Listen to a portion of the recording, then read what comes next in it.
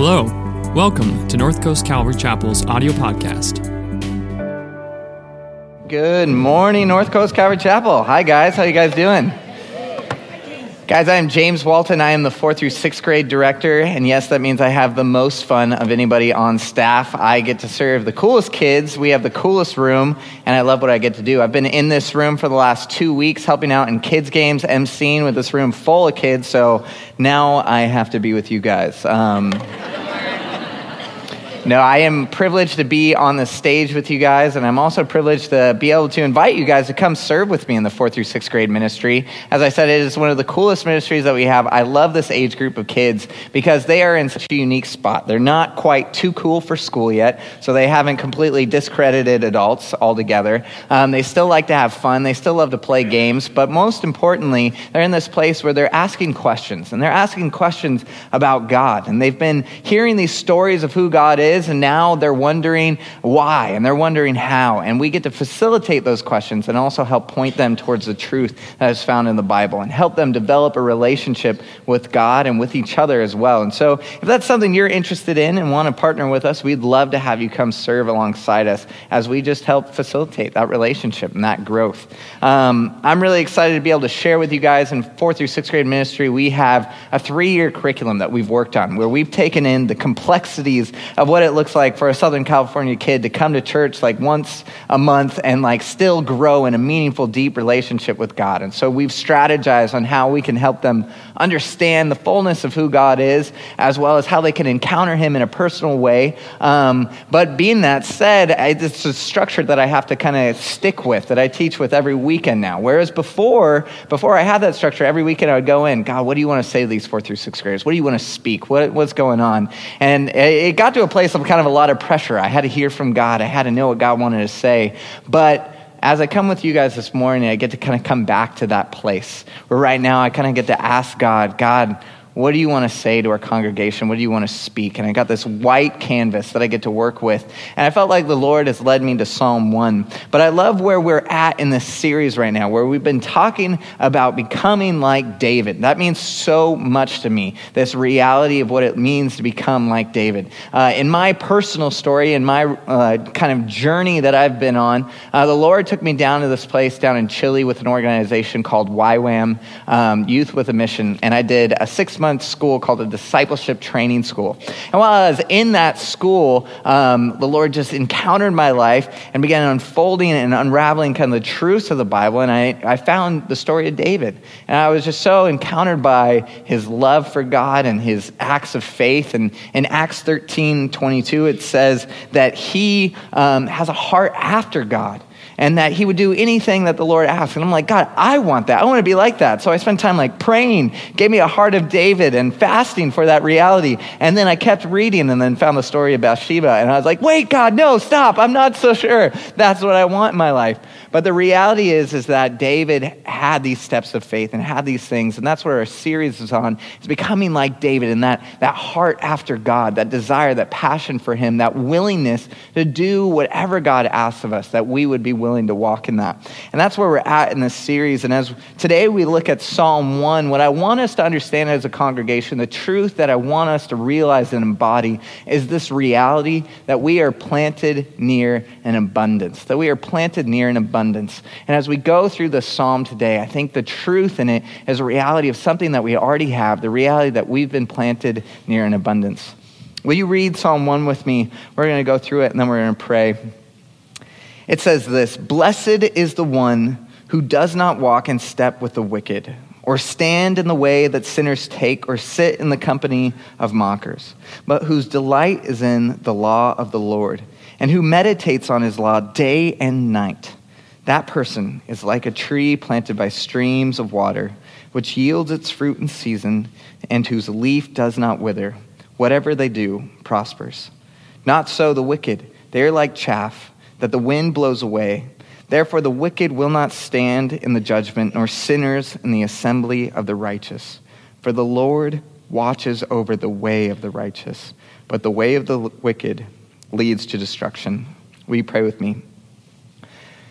Dear Lord Jesus, we pray that in this morning you would just reveal the truth of your scripture to us, God, that you, through the power of your Holy Spirit, would help us understand what it looks like to live as this blessed man, God. Lord, that you would show us the reality of the blessing that we already have in you, Jesus, that you would teach us what it means to put our roots deep in your living waters, God. I pray that you would just ordain the words that come out of my mouth this morning, and that you would build up and encourage every single person in this room to live with that heart of David, a heart after you, God, a heart that is willing to do whatever you ask. We pray these things, Father, in Jesus' name. Amen. When I teach 4th through 6th graders, it's very important that I assess and understand the realities of Christianese. You know, so often do we as adults, we've been a part of the church for so long, we use Christian language to help explain these vast ideas, and I can't teach 4th through 6th graders the same way because they are not fluent in Christianese. They don't understand those words. And so when I throw words like grace at them, they're just like, I don't know what that means. It doesn't have any substance for them. But I think even with adults that sometimes we have that same reality, that we use these words so often that it begins to lose its meaning. And it just becomes a part of kind of our normal sayings that we don't actually understand what we mean when we say them. And the word I'm specifically talking about and want to go dive in deeper as to what it means is the word to be blessed. Psalm starts off, blessed is the man who does not do these things. And that reality for us of what it looks like to be blessed, I think we need to understand. It's pivotal for us in this morning that we understand what it looks like to be blessed. We use the word blessed in a lot of different ways. For instance, yesterday I went out to lunch with a friend, got some Costco pizza, sat there with my pepperoni slice of pizza, and we went to pray, Lord, bless this food to my body. What am I asking God to do when I say, Lord, bless this food to my body? Like am I expecting him to change the molecular structure of this pizza, that it would be less fattening for me? Am I expecting that through this pizza that there would just be a holy light that shines as it goes deep into my body? What am I expecting to do? Am I hoping that in some way it influences the conversation that we're having? We use this word blessed and we toss it to a lot of different places and use it in a lot of different ways. But what do we mean by it? There's sometimes when I'm traveling, when I'm in places like Egypt, where the water that they use is sketchy and it's cooked, the food's cooked in it sometimes. And so when I bless that food, I'm like, Lord, kill disease that could be in this, give this safe, I want to eat this and be well. So I'm literally make this I don't care if it's healthy, I just don't want to get real sick from it. So, it doesn't need to be. Or when I eat a salad, could I eat a salad? And Lord, bless the salad. It's going to not taste that great, but I pray that it actually sustains my body. So what do we mean when we use the word blessed? Well, we use it for food. It's used in the Bible. It talks about Jacob and Esau, and Jacob kind of stole the blessing from Esau. What does this mean? This kind of thing that can be taken. Sometimes I ask some friends, what does it mean to be blessed? And I think sometimes we talk about circumstantial things that happen that we can contain a blessing within. Maybe that's what we think blessing is. Or sometimes it has to do with material possessions or things that we can get. The hashtags floating around of hashtag blessed of these realities, something happened to me, I was given something and I'm just so blessed because of that reality. And is that really what a blessing is? Or some people say it's a spiritual covering. It's this aspect of wherever you go, you're in the Lord's favor. And you just you can pull up into Costco and somebody will back up and you'll get a front row parking spot because God is with you always. And what is this reality that we're talking about when we say someone is blessed? I think we need to understand that as we go into the Psalm. And the reality is that we are blessed. We are blessed. We have been planted near an abundance. I reached out to Jung and I asked him to share with me what blessing looks like in this season that he is going through. Some of you know that he had a brain tumor that was removed and he's recovering from that. What does blessing look like for him? And he said that he has been so blessed by our church congregation and the way that we've come around and support him in prayer and loved upon him. He said that he felt blessed that he has a new lease on life, that this reality that he sees and lives differently because of the situation that he's in. Well, the word that is used here, when we look at it, what it means in the Hebrew, I know this not because I studied, but because I have an app on my phone and then I can click words after it gives a description, tools of the modern age. But it helps us understand that the word blessed that it's used here, it actually, the literal sense means happy is the man. It is this connection with happiness. And the first time that I heard that definition, I didn't like it. I'm like, that's not what I think blessed is. That's not what I think, just to be happy. Because happy has to do with this idea of like that root being happen. It's something lucky, like happiness short-term lived. Like, is that really what it means to be blessed? There's this quick sense of like happiness. Something lucky, happiness, somebody, and like, no, it means so much more. And the reality is our language kind of gives that definition of what happiness is, but blessed means something more, even beyond that. Rick Calvert says it this way. He says, happiness can come from without and can be dependent on circumstances, whereas blessedness spews forth from the soul of man. It is fed by an inward fountain of joy, which no outward circumstances can seriously affect. Blessedness is therefore higher than happiness, for it consists of standing in a right relation to God, and so realizing the true purpose of a man's being. You see, true blessing is not limited to circumstances or situations, spiritual favor, but it's this reality of being content in relationship to God. Being happy in the reality that we have been made right with God. Romans 3:22 says this, we are made right with God by placing our faith in Jesus Christ, and this is true for everyone who believes, no matter who we are. Happiness is found in being right with God, and this reality that we are all blessed because of Jesus Christ and what he's done. He has made us right with God, that we can walk in joy that he has made us right with God, that we are where we're supposed to be. That he has promised us something for an eternity. And that is what it means to be blessed. In Matthew 5, Jesus on the Sermon on the Mount, he walks through some groups of people who are blessed. I want you to go through this. I want you to kind of analyze it with me because there's something very important I want us to pull out of it. Blessed are those who mourn, for they will be comforted. Blessed are the meek, for they will inherit the earth. Blessed are those who hunger and thirst for righteousness, for they will be filled. Blessed are the merciful, for they will be shown mercy. Blessed are the pure in heart, for they will see God. Blessed are the peacemakers, for they will be called children of God. I don't know if it stood out to you or popped out to you, but there's this reality where Jesus says, blessed is this person, and despite their circumstances, they are blessed because of what is to come.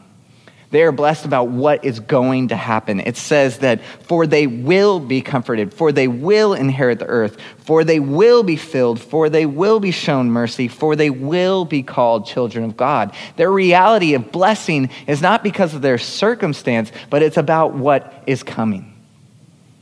I have been blessed with the opportunity to be able to travel kind of throughout the world. And I've gotten to go to Egypt about like 5 or 6 times. I've honestly lost count. I've been to Europe several times. I lived down in Chile for a total of about 3 years. I've been to a ton of different countries, totaling more than like 15 now. And it's an awesome opportunity that I've had in my life. There's a reality with traveling, that it's not always about the destination. Sometimes it's the journey getting there that is kind of tough. Specifically, I went to Europe recently, or just across the Atlantic Ocean, and there's something about flying coach in a plane for that long that is just terrible. It is just terrifying. And it's this reality that getting to that place is just so difficult. It's such a struggle to deal with, but we endure it because of where we get to go because of it. There's not many other ways, unless you have a lot of money, that you get to fly in first class, but otherwise you got to suffer through that journey to get to that destination. Well, blessing is about the destination. And along the journey, we endure it, we suffer through it because of the blessing of where we get to go through Christ Jesus. The promise that he has given us that when we believe in him, we have eternity and life with him, that we have been made right with God. And there's a happiness and a joy that comes in this reality that we don't have to fear death anymore. We have been made right with God. But the reality is that the destination affects the journey. We are willing to go through the journey, that the journey is made, we're given even more joy on the journey because of where we get to go. If you just had to jump in a plane and fly around for 15 hours to land right back where you took off, that would be terrible. And I don't know who would do that. But the reality is where we're going begins to affect. And the reality is heaven wants to come to earth now. And we actually begin to get that destination in our journey, on our way there. We get glimpses of that here and now, where God's moving hand comes, where the destination invades earth. That is true blessing that we get to walk in. Happiness that we have been made right with God. In the Psalm 1, it gives us an image of someone who is not blessed and what someone who is blessed does not do. Let's read it again. It says, "Blessed is the one who does not walk in step with the wicked, or stand in the way that sinners take, or sit in the company of mockers." What does it mean to walk in step with the wicked? Well, I think it's kind of this person who is walking in the same direction as the wicked. They're going towards the same place. They have the same destination. And the person who is blessed does not have the same destination, is not going the same direction as those that are wicked, doesn't do the same things, doesn't have the same goals, isn't after the same things, but it is different. Person does not stand in the way that sinners take. And as I've been kind of imagining what that looks like, it's kind of like every time I get to this part, I'm transported immediately to this place, the destination of where sinners are committing their sin, where they're quite literally missing the mark. The reality is that the blessed man does not stand where sinners take, is not present where sinners are sinning, isn't around that place, isn't doing what they're doing. Continues and says, does not sit in the company of mockers. Sitting was a term that was used to describe this idea of belonging. When somebody would sit with people, whether it be at the gate or with his people, when they sat there, it was saying that they belonged to this group of people. That's why so many people had such a problem with Jesus sitting with sinners and eating with them. It's because the Pharisees looked at him and he's saying he belongs to those people. If he's a prophet, then surely he doesn't belong to them. But the reality for Jesus, he can sit amongst sinners because he knows he doesn't belong to them, but he belongs to the Father. That his identity was in the Father. It wasn't who he sat with. But still, the way David communicates the psalm to us is that the blessed man does not sit in the company of mockers, doesn't belong to the people who mock the things of God, who disagree with the things of God, who make fun of the things of God. From the stories of my youth, my video was shared this last weekend where they just kind of highlighted some stuff, kind of this marketing campaign to get you guys ready for a young face like mine. But the reality is that it was highlighting not so much who I am, but it was highlighting what Jesus has done in my life. Because the reality is my life would look much different without Jesus in it. And such a cool way to be, such an honoring thing to be able to share just the goodness of Jesus through my story.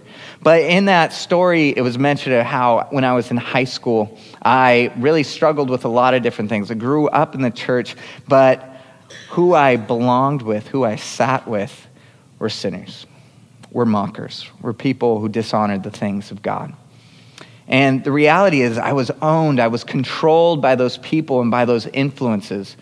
That my friends would lead me to smoke and lead me down wrong paths, and I felt controlled by them. And I remember I would go to church still, and I'd sit Sunday nights right over there, and I would hear Mark's messages and his call to faith, his call to give our lives to the Lord, and I would raise my hand, and I'd say, Jesus, I want to give my life to you, but I know tonight or tomorrow my friends are going to call, and I'm going to go right back. I'm going to go right back to that reality. Because I was owned by them. And I cared about what they thought or what they would think of me. And so I didn't want to say to them, guys, I gave my life to Jesus again. And let them know that this reality that because it was so important to me what they thought and what they saw of me. I belonged to them. I was owned by them. I sat with them. I was consumed by what was important. I was addicted and owned by that crowd. So how do we break that ownership? How do we get rid of that kind of those things that consume us, that are so important to us that we can't really quite escape? Well, for me, in my story, I needed to change my environment entirely. I was 17 and just graduated from high school. I was still doing the same things, and I needed a change. So the Lord took me down to Chile with YWAM and completely changed my environment. 17 years old, new country, and just this new opportunity. YWAM is such a cool organization. I love it. Actually, this weekend, the organization done so much for me and my faith journey with Jesus. But even our church has benefited so much. This weekend, we have a YWAMer sharing in high school, who's the intern for high school. In our 4th through 6th grade ministry, I have a team of YWAMers who are serving our kids there. And it's just rad. They've been in kids games serving the weeks before. But our church has benefited so much. And I was talking to Mark Freestead about YWAM. He's like, so what is YWAM? Is it kind of like a mission trip, or is it like a school, or like what is it?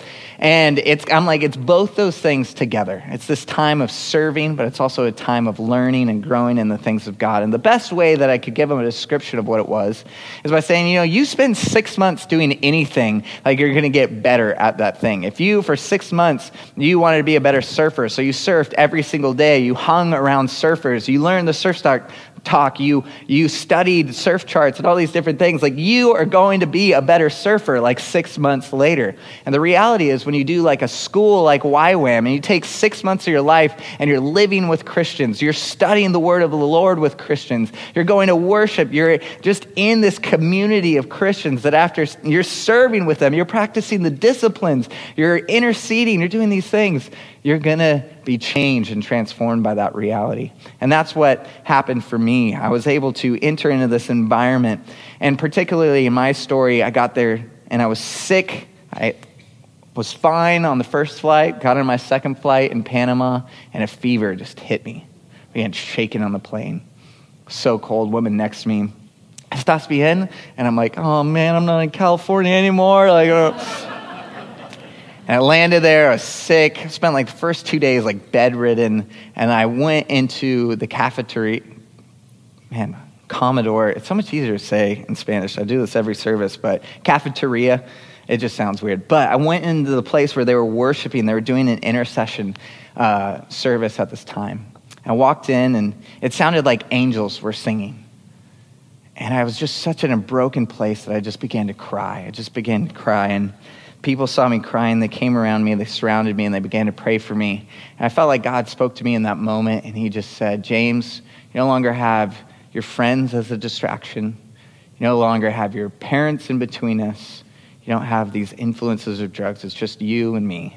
And I just surrendered at that moment. I just said, God, here's my life. Teach me. Do what you want with me. I'm yours. I'm not going to put up any walls and any barriers. And over the course of the next 3 months, as we're in this lecture phase, I just soaked in the Word of God. And then I got to put that into practice. And so I needed to change my environment in order to change what owned me and what consumed me. Sometimes we need to remove temptations entirely from us. Something that controls us that we just can't escape. We need to remove it entirely. Maybe that's drinking for some of us, where it's just the temptation of having that available. We need to just say no more. There's an app on my phone that I need to use for work in order to publish and do promoting and different things, but I just don't trust myself with that app on my phone for the rest of the week. So I use it, I do what I need to do with it, and then I delete it. I remove it from my phone so it's not a temptation. There's things that we need to do to remove temptations that are blocks from us, that we are being owned by, where Jesus wants us to not be controlled by those things. Sometimes we break those things through spiritual disciplines. For me, one of those things that I discovered in Chile was fasting. I was like, people still do this? Like, they actually don't eat food? Or like, they're crazy. Are you kidding me? But I discovered this reality, and the Lord called me into a season of fasting where it was something where you're denying something so basic, such as food, that your body, your flesh needs. But when you're saying no to that, because you're saying yes to more of God, there's something so powerful in that discipline, in that act, where God, not even something as basic as food, I'm going to say no to because I desire to be filled by God. That's where we say, God, you are what owns me. You are what consumes me. You are my desire, not even something as basic as food. So those are the ways that we can break that ownership. But the reality is we are planted near abundance. And one of those abundances is mentioned in Psalm 1:2. But those who delight whose delight is in the law of the Lord, and who meditates on his law day and night. This is what the blessed man does. He delights in the law of the Lord. And when it's talking about the law of the Lord, it's not in reference to the 10 commandments. It's not saying that this guy just reads the 10 commandments like, I love these laws. No, what it's in reference to is the full story of God. This is what it's referring to, the story of God. It is his delight, the reality of God for and pursuing the Israelites and desiring them, that reality of God and faithful men and women pursuing relationship with God. That is the blessed man's delight. He delights in the law of the Lord. He meditates on it, on the law, day and night. What this looks like, it looks like to chew on God's word, to chew on it.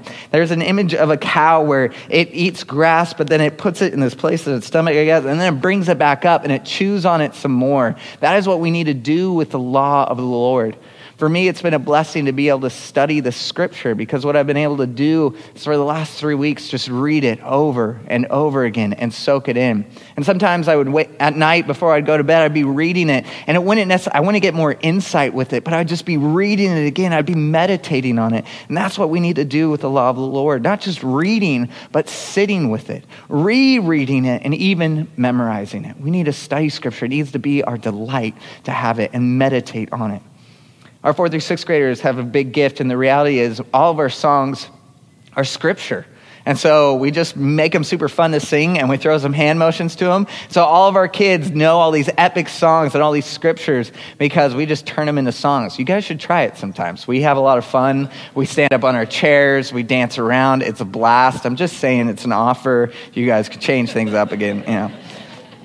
But it's how we can meditate. So these are the things that the blessed man doesn't do and that he does do. But the idea, the true meaning of blessing, coming down to blessing is not limited to circumstances or spiritual favor or even material possessions. But the reality of being blessed is evident in the contentment related to walking in God's will. The reality is that we are happy because we have been made right with God. That is something that is intrinsic, that is so valuable that nothing outside can change. But we have a happiness in God because he has made us right with him through Christ Jesus. Brings me to our second point, again, just reiterating that we have been planted near an abundance. But what I want you to know in the second point is this, is that our spiritual life, our spiritual journey is like a tree. Verse 3, it says this, that a person is like a tree planted by streams of water, which yields its fruit in season, and whose leaf does not wither. Whatever they do prospers. He is like a tree planted near rivers. What he's trying to communicate to us by saying he's planted near rivers, he is planted near abundance. We have been planted near an abundance, friends. That Jesus is our abundance, and we have been planted near him. We are close to that. But what I want us to know is that our spiritual life journey is like a tree. And the reality is, because I think so many times I've heard so many different metaphors that help us try to understand what this faith journey is like.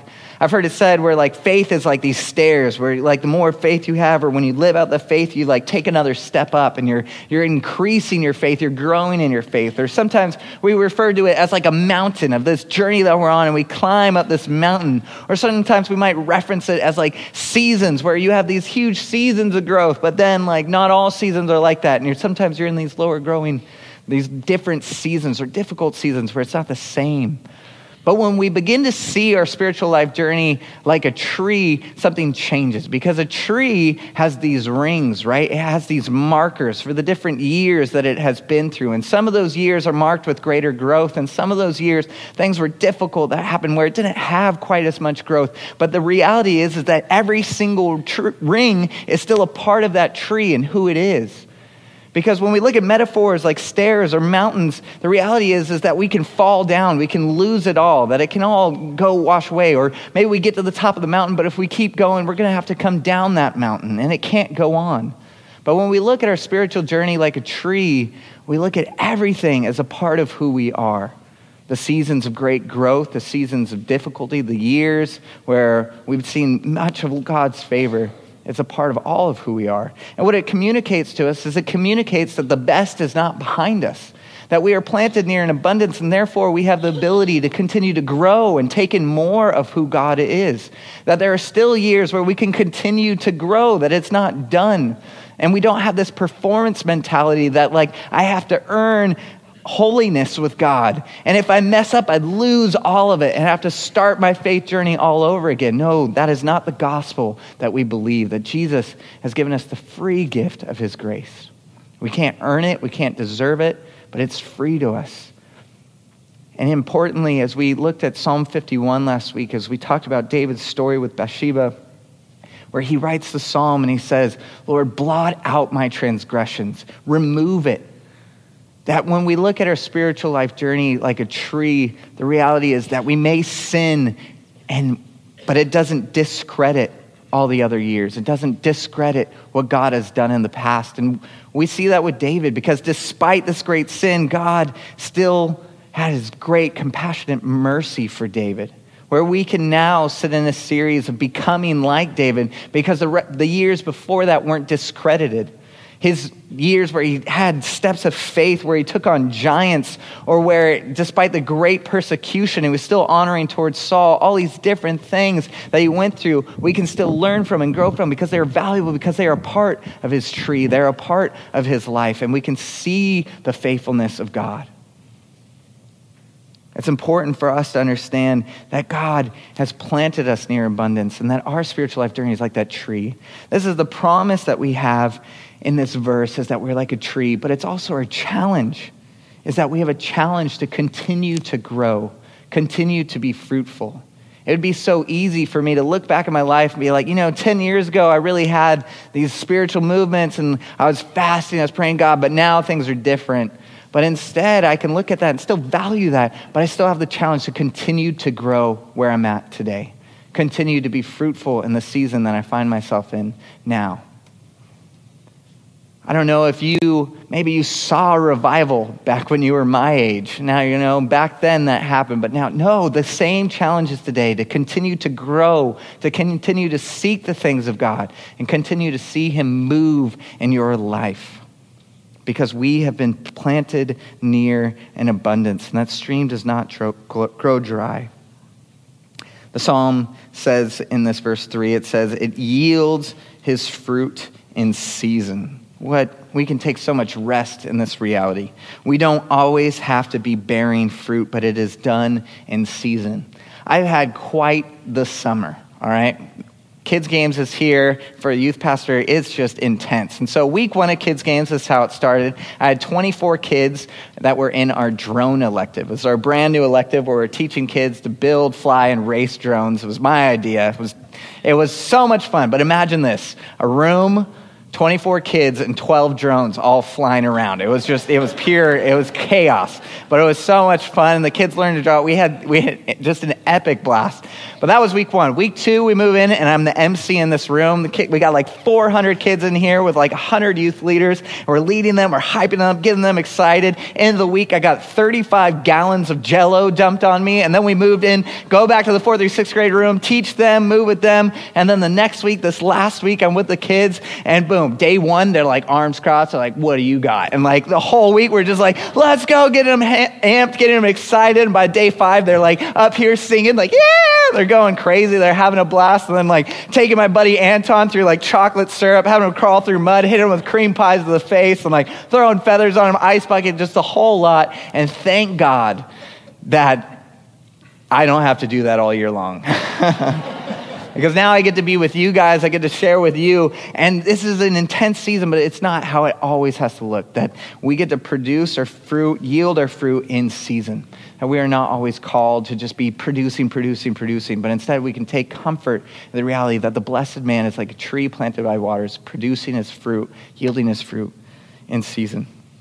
So find rest in that. We can find rest in the seasons where maybe we're not fruitful, where God has us in a special place. We can find peace in the reality when we've been pruned. Maybe some things have been pulled back from us so that we can produce even more fruit down the line.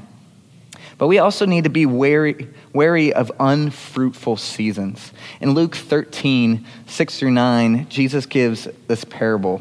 He says, a man had a fig tree growing in his vineyard, and he went to look for fruit on it, but did not find any. So he said to the man who took care of the vineyard, for 3 years now, I've been coming to look for fruit on this fig tree and haven't found any. Cut it down. Why should it use up the soil? "Sir," the man replied, "leave it alone for 1 more year, and I'll dig around it and fertilize it. If it bears fruit next year, fine. If not, then cut it down." We need to be wary. We need to see, is my life being fruitful? Am I producing fruit? Am I sharing the love of Jesus with those around me? Am I testifying about his goodness, of his grace? Am I being generous? Am I living a generous life? Am I giving up my time? Am I serving my time? Am I producing fruit? Because if those things are not taking place and they haven't been taking place in and out of season, then it's something that we need to be wary of. We need to be cautious of.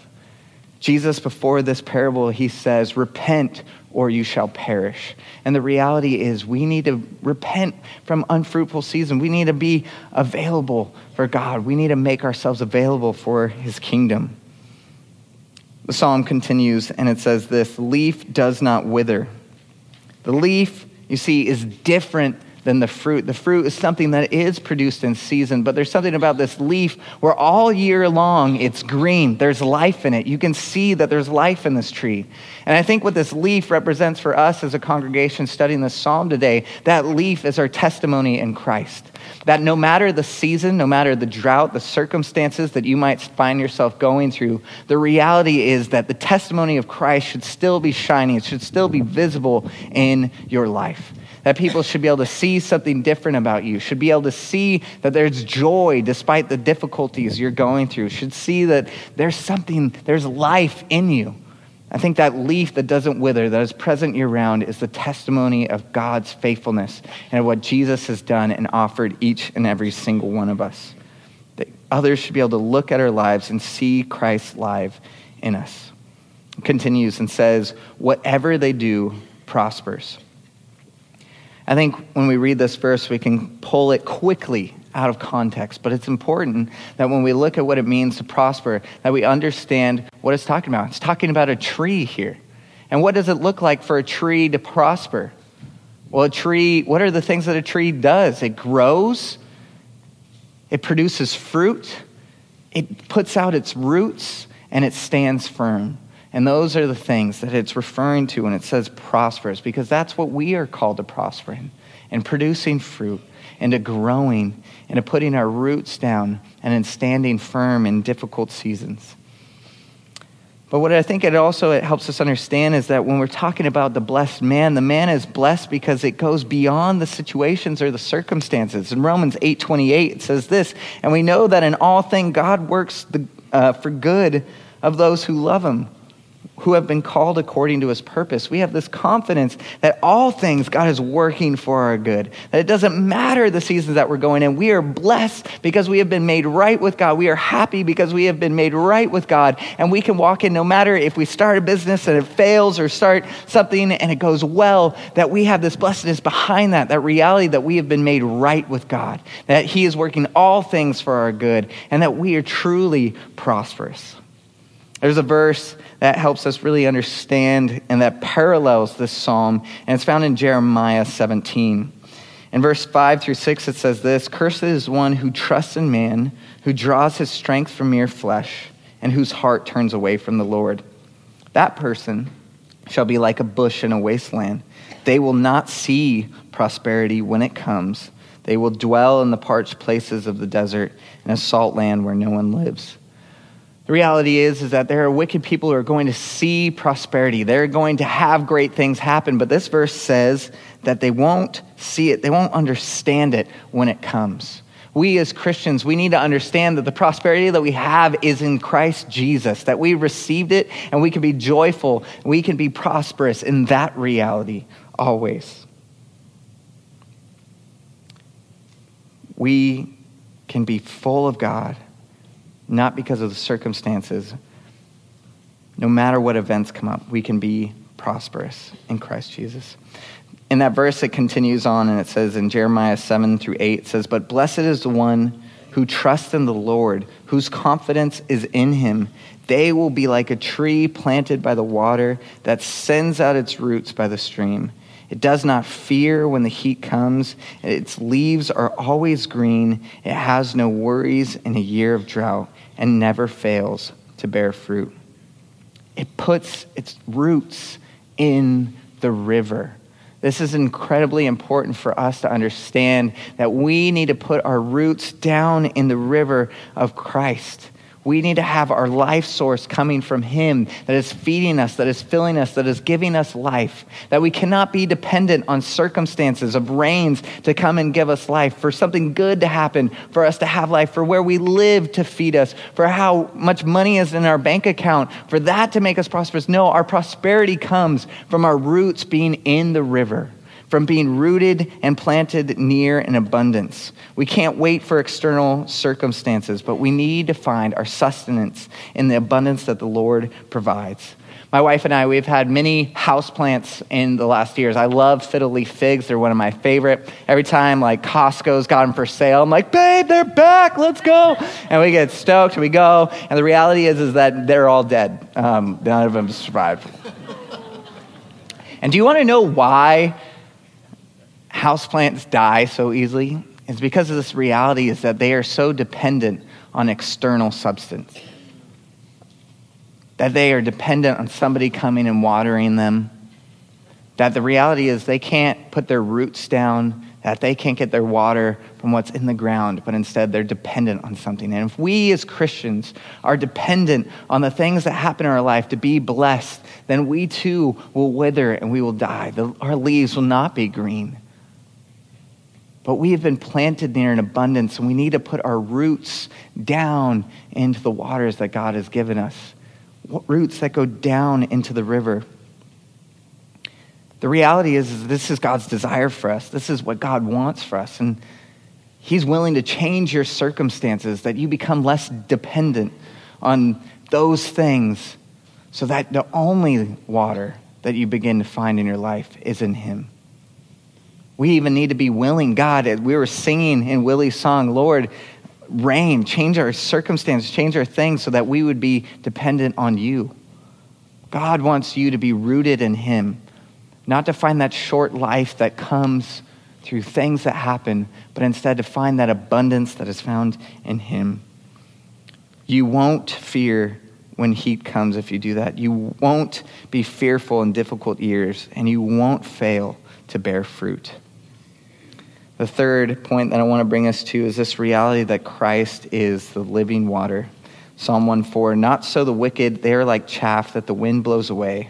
What is chaff? Well, Spurgeon calls it something that is intrinsically worthless. It's dead, it's unserviceable, it's without substance, and easily carried away. You see, there is no fruit in chaff. There is no light in chaff. It has no roots to get life from. It is something that just withers and blown away. Psalm 1:5, therefore the wicked will not stand in the judgment, nor sinners in the assembly of the righteous.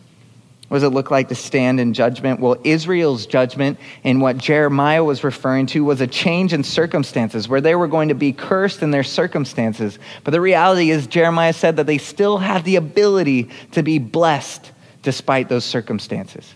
They still have the opportunity to put their roots down in the river, that no matter the season that they're in, no matter the drought that would come, no matter the difficulties that they would face, they could still be blessed because they can put their roots in the river. And Christ is the living water for us.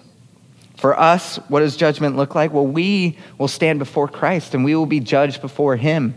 And the reality is if we don't have our roots in him, we will not be able to stand in judgment. We need to root ourselves in Christ's love.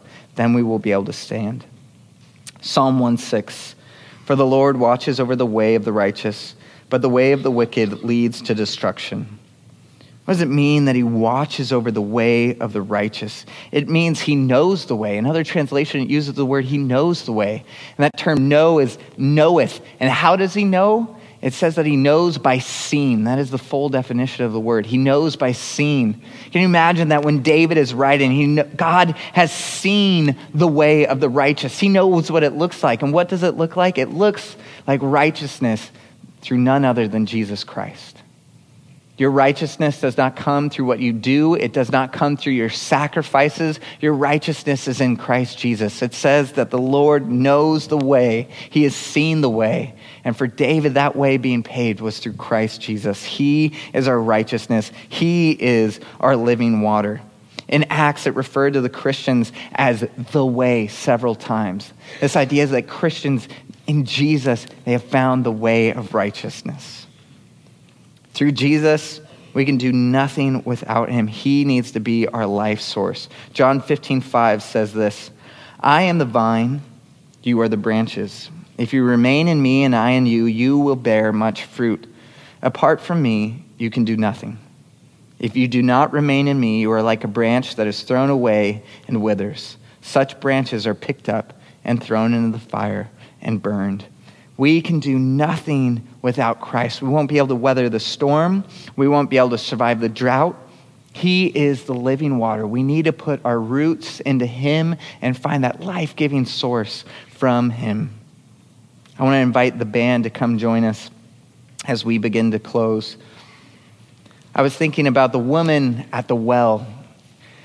And the woman at the well is just this encounter with Jesus where Jesus refers to himself as the living water. And I've just been thinking about how that story this conversation must have haunted this woman. In John 4:10, it says this, Jesus answered her, if you knew the gift of God and who it is that asks you for a drink, you would have asked him, and he would have given you living water. Guys, Jesus is the living water. Jesus is the source that we can pull from no matter of our circumstances, where when we are rooted in him, we won't go thirsty again because we have something that is forever. That is what we have in Christ. That is what is so important for us to understand through the scripture, that Jesus is where we need to put our roots into to get life from. This woman was left with this conversation. What did Jesus mean by, I am the living water? I have living water. If you just ask, I would give you living water. Well, now we know. And when we put our roots in him, it won't matter the circumstances or the things we go through. The reality is that Jesus is all that we need. I want to invite the ushers forward right now as we pray for our benevolence offering. And as we just set our sights on Jesus, that he is all that we need. Lord Jesus, we thank you that you are more than enough. You are that living water. We look to you, God, to place our roots into, that we wouldn't be dependent on the rains. We wouldn't be dependent on the circumstances, but we would be so grounded in who you are and what you've done for us that we would truly be able to call ourselves blessed. God, I pray for this offering this morning, Lord, that we would be able to give generously, God, because our substance, our source is not dependent on external things, but is dependent on you, God. We want to be rooted in you. So bless this offering this morning in Jesus' name. Amen. Thanks for listening this week. If you're looking for ways to serve, give, or get connected, please visit our website, northcoastcalvary.org.